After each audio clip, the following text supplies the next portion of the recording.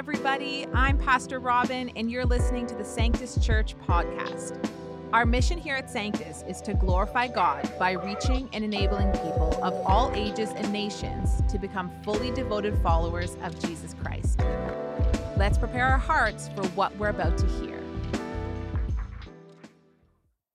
Good morning. My name is Holly, and I am the Bowmanville site pastor. Good morning to you watching in Port Perry, in Pickering, in Ajax, watching online. Maybe you were away for the long weekend and you're catching up with us. I'm really excited to spend this time together with you. If you know me, you probably know that I grew up as a competitive swimmer. I started from a really early age. I started in elementary school and I swam for the Pickering Swim Club all through elementary school, through high school, and then in college I swam for the University of Illinois. And swimming was my thing. I spent every spare moment in the pool. But before I found my thing, my parents really wanted me to try new things and to try to find hobbies and interests. So as a little kid, they signed me up for a lot of different activities. I tried soccer, and I cared a lot more about picking flowers than I did about scoring goals. I tried skating, and I got to put stickers on my helmet, and that was about the best part for me, and just fell a lot on the ice. I tried singing camp one summer, and there's a reason I am not on the worship team. I tried piano lessons, and for an 8-year-old, I hated it with a deep, fiery passion. I would try to get Miss Joanne to talk as much as I could for the half hour that I had the lesson for, because it just literally meant less playing time. And so the doozy of all doozies, when I think about all the activities and sports that I tried, it had to be dance. I started out in a combo class, so it was ballet, jazz, and tap, and it was fine. We're all young and can follow basic instructions, so it wasn't a total disaster, but I definitely didn't have rhythm, and I definitely didn't have flexibility. And so as that year came to a close, my mom asked me if I wanted to sign up again, and I was like, yeah, all of my friends, all of the cool girls are doing this new thing called acro, and it's this combination of gymnastics and dance together. And so I begged my mom to sign me up for it, and she was like, fine, okay, we can do it. So don't I show up to the first day of acro without the skills to touch my toes, let alone do a bridge or a back walkover or even a proper cartwheel. And that's the thing about dance. You have to have the same skills as the other dancers in order to perform a number. You have to follow the steps aligned and in tandem with the other dancers for the performance to look complete, for it to look like it makes sense. And so when one kid, me, had to crab walk in the final recital while all the other girls were doing perfectly beautiful bridge walks, it really did affect the entire group's ability to perform it. And I want to draw a parallel from this embarrassing story of my childhood to what I'm talking about today. And it's this idea of shalom. And as we unpack this name of God together, Yahweh Shalom. Now, shalom might be the only Hebrew word that you kind of know off the top of your head. And we know it to have this loose translation of peace. But actually, it's quite difficult to translate this word because of the depth and the vastness of this word. But the truest, maybe best definition that we can come up with in the English is this idea of completeness or of wholeness. It's derived from the word shalem, which means whole or complete. And though we know shalom as peace, it's not only the absence of conflict or of strife or discord, but it's actually something better in its place. It extends beyond peace.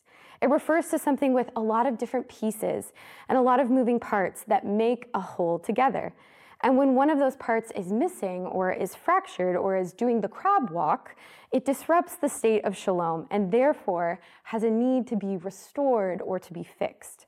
Shalom is harmony in which all of the pieces are fitting together, and that peace is coming from that interconnectedness. It's the state in which all things are aligned with God's perfect plan, and humanity lives in a flourishing unity with one another, with nature, and with God. In the beginning, God created the world in shalom. We walked in the garden with God in shalom. But sin fractured that peace, and it led to this brokenness, division, and suffering. Shalom was the vision that God had for the nation of Israel. And bringing shalom or restoring shalom was the responsibility we see God give many of the leaders in Scripture that we know so well. He uses them to guide his people back into shalom, into a state of wholeness. And today we read this story out of the book of Judges, and we see this really interesting human interaction between God and one of the leaders that he is giving this task to. He's entrusting this task of leading his people back into shalom. And God is revealed as not only having a dream of shalom for his people, but actually it's like the very nature of who he is. It's the fabric of his being. It's one of his very own names. But to understand this particular story where God gets this name, we need to know exactly where we are in the story of the Israelites. And so the book of Judges starts out where the Israelites are new homeowners in the Promised Land. They have just moved there. Joshua has just taken them into the Promised Land. And the people in the surrounding area, who would have been their neighbors, are not super pleased about that development, to say the least. And all the Israelites are in this wrestle, right? They're trying to drive out these other people groups. They're trying to stay faithful to the covenant that they had made with Yahweh, all the while trying not to worship other gods and therefore be led astray by these morally corrupt neighboring people groups. Now, right before chapter 6 was Deborah's story of leadership. Deborah was a judge, and maybe you know that story really well. And so that leads the Israelites into shalom for 40 years. But what happens in year 41? Exactly what you think happens. The Israelites do evil in the eyes of the Lord. Judges chapter 6, verse 1 says that the Israelites did evil in the eyes of the Lord.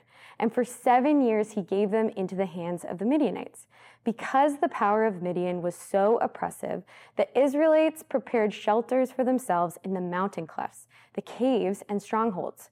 Whenever the Israelites planted their crops, the Midianites, the Amalekites, and the other eastern peoples invaded the country.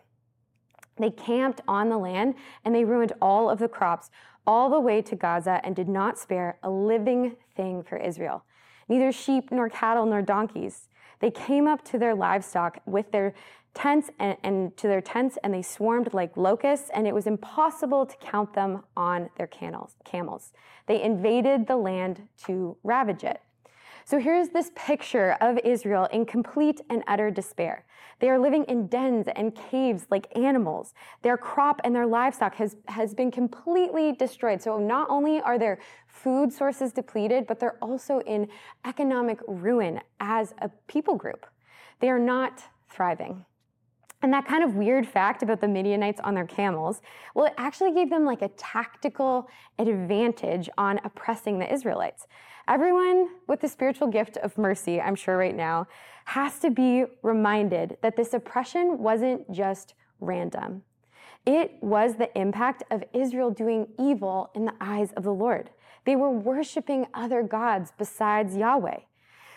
And these nations were doing things like sacrificing their children. This wasn't just the Israelites trying to be friendly to their neighbors, but it was their complete abandonment of Yahweh, moving away from worshiping him and moving towards worshiping other gods who had not saved them and not come through for them. Verse 6, Midian so impoverished the Israelites that they cried out to the Lord for help. And God, because he is a God of mercy and of second chances, answers them, but not without a discussion about it first. When the Israelites cried out to the Lord because of Midian, verse 8, he sent them a prophet who said, "This is what the Lord, the God of Israel, says. I brought you out of Egypt, out of the land of slavery. I have rescued you from the hand of the Egyptians, and I delivered you from the hand of all your oppressors. I drove them out before you, and I gave you their land. And I said to you, I am the Lord your God. Do not worship the gods of the Amorites, in whose land you live. But you have not listened to me." God references his prior savings of the Israelite people. He comes with receipts. He reminds them all about the other times that he has swooped in to save them, the covenant that he established with them. And they have been blatantly ignoring it. He recalls their Yahweh-given victories. Not victory, but victories, all of the times that he has come through for his people. He reminds them that they are stuck in this cycle of saying they will follow and trust him, but never actually follow through, which is the cause of their current oppression. But their own choices have put them there. But God is mercy, and he has compassion for his people. His desire to see his people in shalom is too strong to leave them in despair. Verse 11, the angel of the Lord came and sat down under the oak in Ophrah, not Oprah, which I probably will end up saying at some point today, because it's spelled very similar, that belonged to Joash the Abiezrite, where his son Gideon was threshing wheat in a winepress to keep it from the Midianites. For those of us who are not wheat threshing experts, the winepress was a weird place to thresh wheat, but it was a great place to hide. God finds a man in literal hiding to be the leader of his people and to start this process of deliverance for the nation of Israel. Verse 12, then the angel of the Lord appeared to Gideon. He said, the Lord is with you, mighty warrior. The Lord is with you, mighty warrior, who is maybe not feeling so mighty as he is hiding in the winepress. Gideon, speaking to God's messenger, replies. He says, pardon me, my Lord, but if the Lord is with us, why has all this happened to us? Where are all the wonders that our ancestors told us about when they said, did not the Lord bring you up out of Egypt? But now the Lord has abandoned us and given us into the hand of Midian. I get to read it like that because the commentary literally said, Gideon rather cheekily picks up the words that Yahweh had previously spoken and challenges him with them.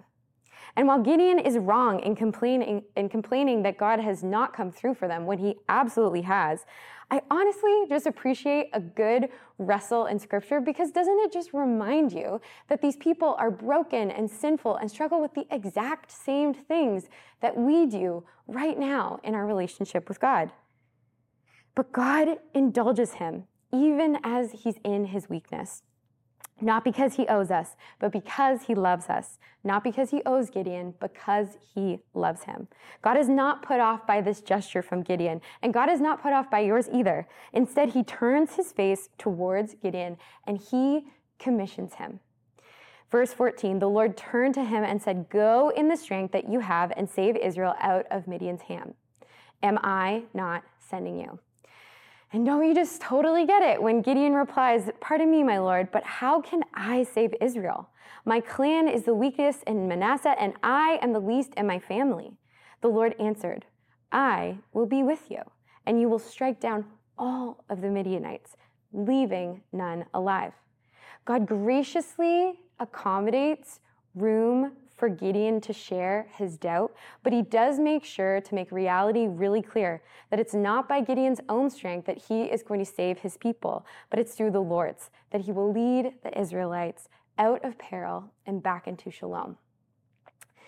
And then this is where he starts to clue in that perhaps maybe this might not be a messenger from the Lord, but he might actually be speaking with the Lord himself. And this is a pretty big deal. We only see this 8 other times in the Old Testament where we see God takes upon himself this physical form for a really short duration. And we might be used to that idea because we now are on this side of the timeline and we understand Jesus as God in human form, but this would have been so crazy for Gideon. And I'm sure he is internally just freaking out. But we see what he does next. He double checks. Verse 17, Gideon replied, if now I have found favor in your eyes, give me a sign that this is really you talking to me. Please do not go away until I come back and bring my offering and set it before you. And the Lord said, I will wait until you return. Verse 19, Gideon went inside, prepared a young goat, and from an ephah of flour he made bread without yeast. Putting the meat in a basket and the broth in a pot, he brought them out and offered them to him under the oak. This wouldn't have been like a swift 20 minutes loaf of bread kind of ordeal, but this was 36 pounds of flour. So this would have taken a really long time. But God indulges Gideon. He waits. The angel of God said to him, take the meat and the unleavened bread, place them on this rock, and pour out the broth. And Gideon did so. And then the angel of the Lord touched the meat and the unleavened bread with the tip of the staff that was in his hand. Fire flared from the rock, consuming the meat and the bread, and the angel of the Lord disappeared. When Gideon realized that it was the angel of the Lord, he exclaimed, "Alas, sovereign Lord, I have seen the angel of the Lord face to face." And now that realization, that hunch that he had, that this might be the Lord that he's speaking to, is unraveling in his mind. And the realization that no one who sees the Lord in the Old Testament lives afterwards is also playing out in his mind. And he is utterly terrified that he is going to die. But God's character, full of patience and grace and peace throughout this whole entire encounter, continues. But the Lord said to him, "Peace, do not be afraid. You are not going to die." So Gideon built an altar to the Lord there and called it, "The Lord is Peace." Yahweh Shalom. He names this after the two things that he has experienced in his time with the Lord. Yahweh, who appeared to him, and Shalom, the life-giving word that was spoken to him, the word that changes everything for him, the thing that he knows down in his core to be true about God. Despite what his feelings and his circumstances tell him otherwise, he knows God as peace. For Gideon, the anxiety of the call to deliver God's people is eclipsed by a greater reality of God's goodness, his completeness, his peace, the shalom that he offers Gideon in the face of fear and doubt.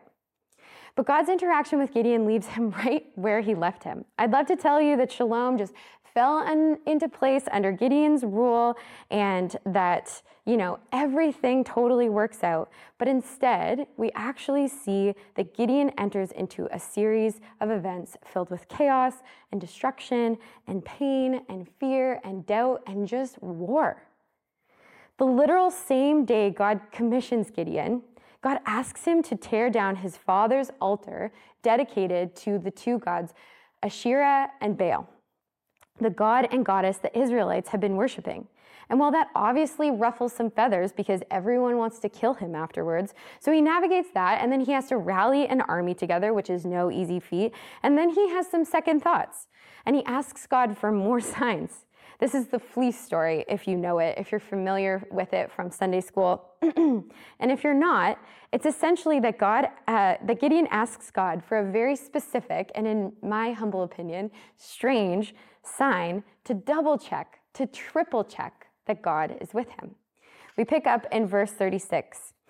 It says, Gideon said to God, "If you will save Israel by my hand, as you have promised, look, I will place a wool fleece on the threshing floor. And if there is dew on the fleece and the ground is dry, then I will know you will save Israel by my hand, as you have said." And that is what happened. Gideon rose early the next day. He squeezed the fleece and he wrung out the dew, a bowl full of water. Verse 39, then Gideon said to God, "Don't be angry with me. Let me just make one more request." How many of us totally do that?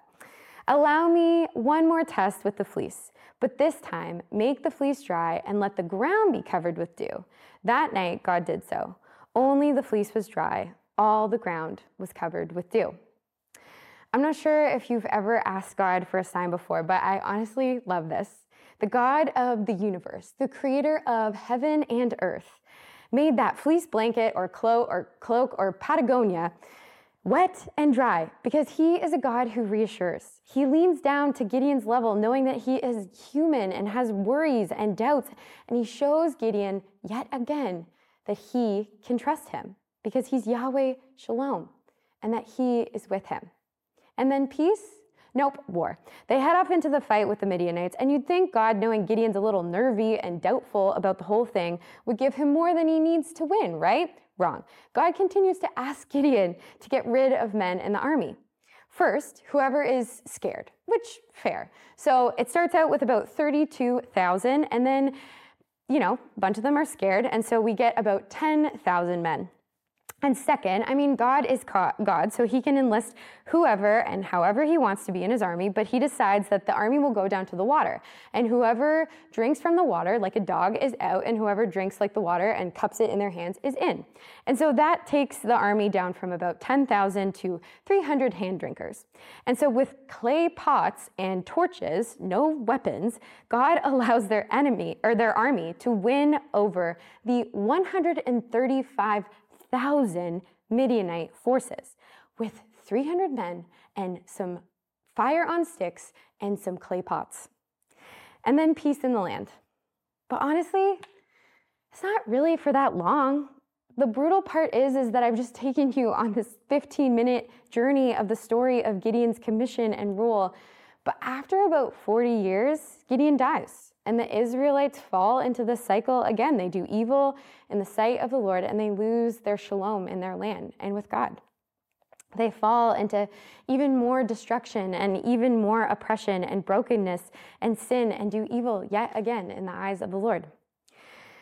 And when we zoom out on the Israelite story, we see the big picture of the Old Testament. We see the shattering of the shalom in the Garden of Eden, and that God's people are in this cyclical nature of God saving them or providing for them or coming through when they ask him to. And he captures their hearts. They worship him for a moment. And then when they're not in danger or he doesn't come through the way that they hope he will, he comes through in his own way, or they get frustrated with their circumstance, they wander away. They worship other idols, other gods that did not save them. They turn their back on Yahweh and therefore fracture the shalom he is trying so hard to create with his people again and again. And every time he tries to restore it. And this story is one trip around that cycle for us, but there are so many more. However, God, in his kindness, enters into chaos.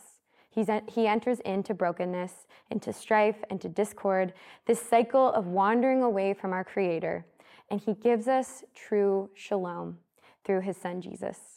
Jesus steps into the world that he created as the ultimate fulfillment of God's dream for shalom for humanity. He lived a perfect life in harmony with the Father, exemplifying love and compassion and reconciliation with every single choice and every single action that he makes on earth. Jesus expresses the Father's heart for shalom every time he rights something that has been wrong, every teaching that he shares, every demon he drives out, every healing he completes, every time he forgives a sin, every single moment that he invites an outcast into relationship. Every single action he makes on earth is to set into motion his dream and his plan for shalom for humanity. He demonstrates this example of abundant life, of abundant peace, and then he fulfills it himself. As the prophet Isaiah said, "But he was pierced for our transgressions. He was crushed for our iniquities. And the punishment that brought us peace was on him. And by his wounds, we are healed." At the cross, Jesus took the weight of humanity's sin, the weight of that dysfunctional cycle, paying the ultimate price for our reconciliation with God. He accomplishes true shalom by addressing the very root of the problem, the separation between God and humankind through sin. Through his death, he bridges that gap. He creates the ability for shalom to come back and exist in the world through his Spirit. Through this gesture of love, Jesus offers us shalom in the here and the now. He offers us healing and he offers restoration for every broken heart and every soul that is weary. Even if chaos still exists in our world around us, we can be secure in his shalom. But he takes it one step further. He invites us into shalom for all of eternity. And all we have to do is say yes to following him. I think what's really beautiful about this story is what it reveals about the nature of God. As many of you know, I was the kids pastor in Ajax for a few years, and I learned a lot about how we teach the Bible to young people. This is my nerdy little kids pastor pet peeve about Sunday school, and I somehow try to bring it up in every conversation I have about the Bible, but it's this idea we're up against when we read scripture called moralistic therapeutic deism. And it's essentially just a fancy word for basically reading scripture and trying to come up with the moral of the story to manage our sin. It's distilling scripture down to, if I do good, I will feel good theology. Scripture becomes this divine behavior manual, and we look for moral examples in the stories to follow, which isn't actually the good news of Jesus. But we often get stuck when we explain the Bible to our kids because there's a lot of nuance and there's a lot going on. And so it's hard to distill it down. But the problem with that theology of do good so I can feel better is that it often turns out that we make the humans the heroes of the story. We point to a story like this in Sunday school and we say, look how Gideon overcame his fear. He was so brave. He faced adversity. Be more like Gideon. Be fearless. Like, how many of us remember that in Sunday school? But this story is not about Gideon. It's about God. It's about Yahweh Shalom. It's about how God is not conflict avoidant. To be honest, when our summer series was just a concept and I had a few names of God that I got to choose from to preach on, I picked Yahweh Shalom because I found it easy to connect with personally. I think I actively feel like God is a force of peace in my life. And so to be able to share that with you felt like such a privilege, such an important part of God's character to share. And I was so excited. But then I got to the assigned text. I got into Judges 6, and I was like, is this the wrong one? This one sets up for like a whole story of war, and like the peace doesn't even last. And so as I was unpacking this story in Judges, I realized that this book is the most bloody and violent book in the whole Bible. And I was like, super, can't wait to do that. But the more and more I sat with it, the more I read it over and studied, and the more I let the Holy Spirit kind of influence me and guide me in what I wanted to say and how he wanted me to speak about it, I realized that I had a really cheap version of peace that I was thinking about. I had my own shallow idea of what I believe peace to be, to unpack. And I know there's a percentage of us out there who don't mind conflict, but guys, I hate it. I hate that feeling of like knowing you have a difficult conversation or knowing you have something to iron out with someone. I am so conflict avoidant if I can help it. I actively have to fight the feeling of not shoving things down and avoiding it at all costs. Arguments to me in relationships feel like they threaten relational intimacy. Do you ever feel like that? Like you're afraid to say how you truly feel because you just want to avoid having the fight. You don't bring up the argument because you don't want to risk the relational fallout. You let the hurt in your friendships just fester, and a fight just feels too painful, and the loss of relationship is at the cost of it. So you just bury it, you shove it down, and the problem is that if you don't deal with it in a healthy way, it will end up dealing with you. You'll end up losing that connection with that person, or you'll let bitterness start to grow in your heart. Our shallow idea of peace is not smoothing things over, but that's not what God's idea is. And so while it's uncomfy and while it might not feel good, it is a very good thing that God is not conflict avoidant. When we look at the nature of God, we see that he always has the big picture of shalom in mind. He is not afraid to step in. He is not afraid to right something that is wrong. He fights for injustice. We do not see him avoid the uncomfortable thing. He is not like us. He has the greater goal of shalom in mind. He is not afraid of the messes that we make. He serves justice where it is needed. There's actually no situation that is too broken or too messy or too far gone that he cannot redeem or sort out or mend. See, the shalom God has designed is not shove it down shalom. It is not avoid the war, avoid the chaos, avoid the conversation shalom. It is bring it into the light, fight the fight, find the true resolution shalom.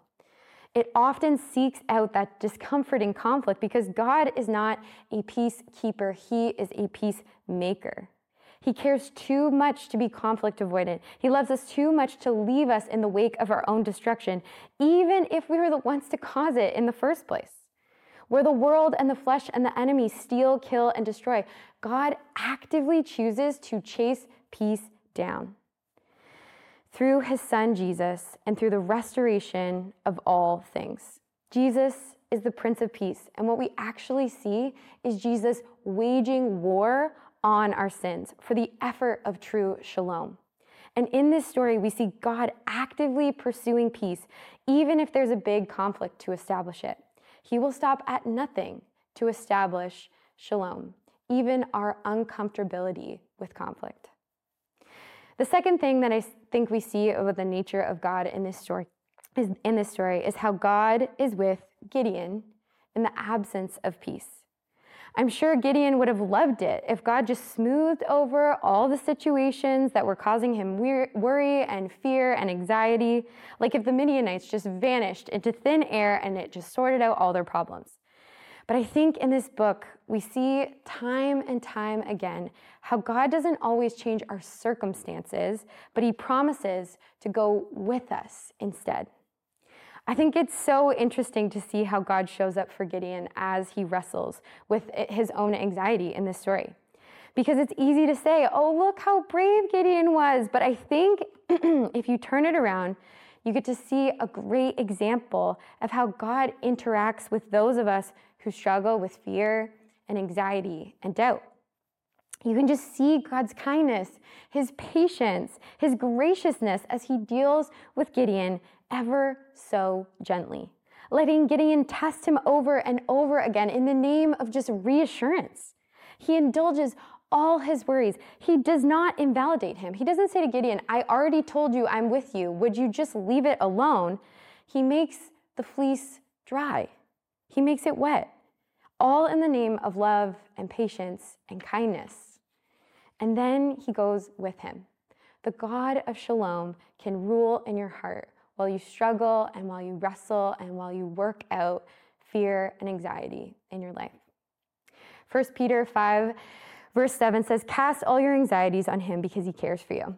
And that's like a really nice thought to think, but unless you take God at his word, you'll have the tendency to do the opposite, to gather your worries and anxieties and to bottle them up and to carry them around yourself. But what does God do when Gideon casts his anxiety on him, when he casts his cares, when he worries to God? God takes a step closer. God reveals himself as peace. Like a gracious and gentle father, God speaks to him. He shows up for him. He answers his questions again. He reassures him. He meets his needs. If that's you this morning, if you are struggling with fear and anxiety on a regular basis, I want to remind you that Jesus goes with you. He promises you the ultimate advocate, the ultimate comforter, his spirit, his own spirit of shalom, his peace, which is far better than any sort of illusion than we can come up with ourselves.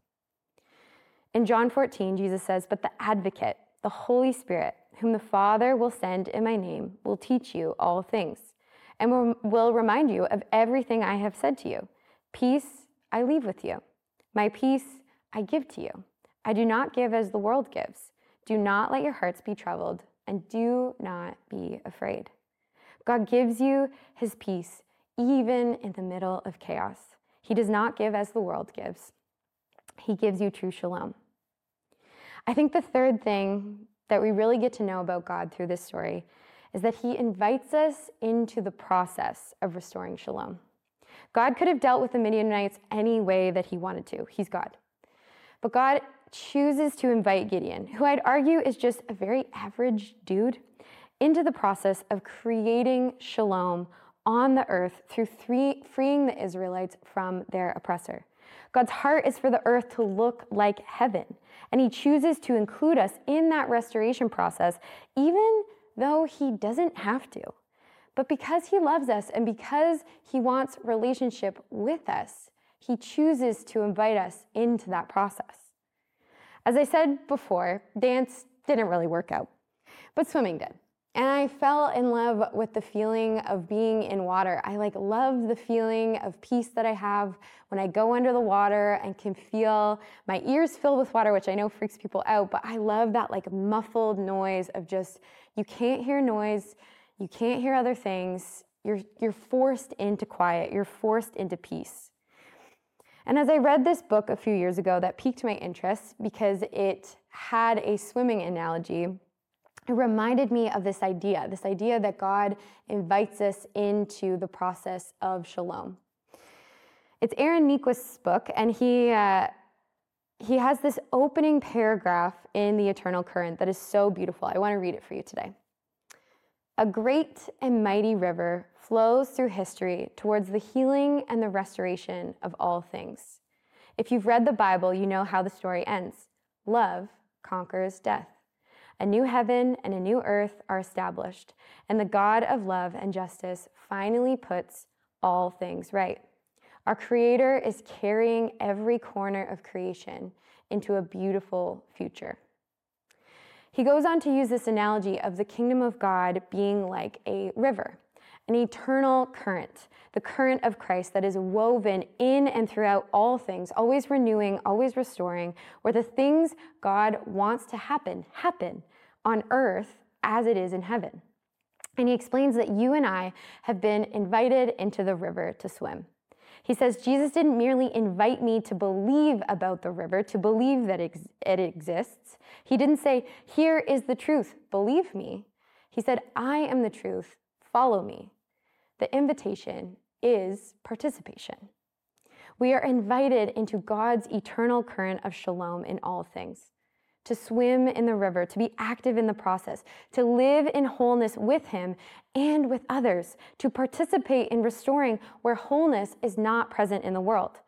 It's fighting injustice like racism and poverty. It's taking care of the earth that He has blessed us with and made. It is treating other people made in the image of God like they are made in the image of God, with value and with love. It's showing God's love for all people in every single relationship you have, even the hard ones. It's really beautiful. It's a beautiful analogy if you let it be, but it requires trust. It requires trust that the one who is the source of the current knows what He's doing. Because peacemaking is an active role that God gives us. Participating in Yahweh Shalom's shalom might look like having a difficult conversation you've been putting off with a family member you haven't spoken to in years. The river might float you by a friend that you need to reconcile with and apologize to for the sake of shalom.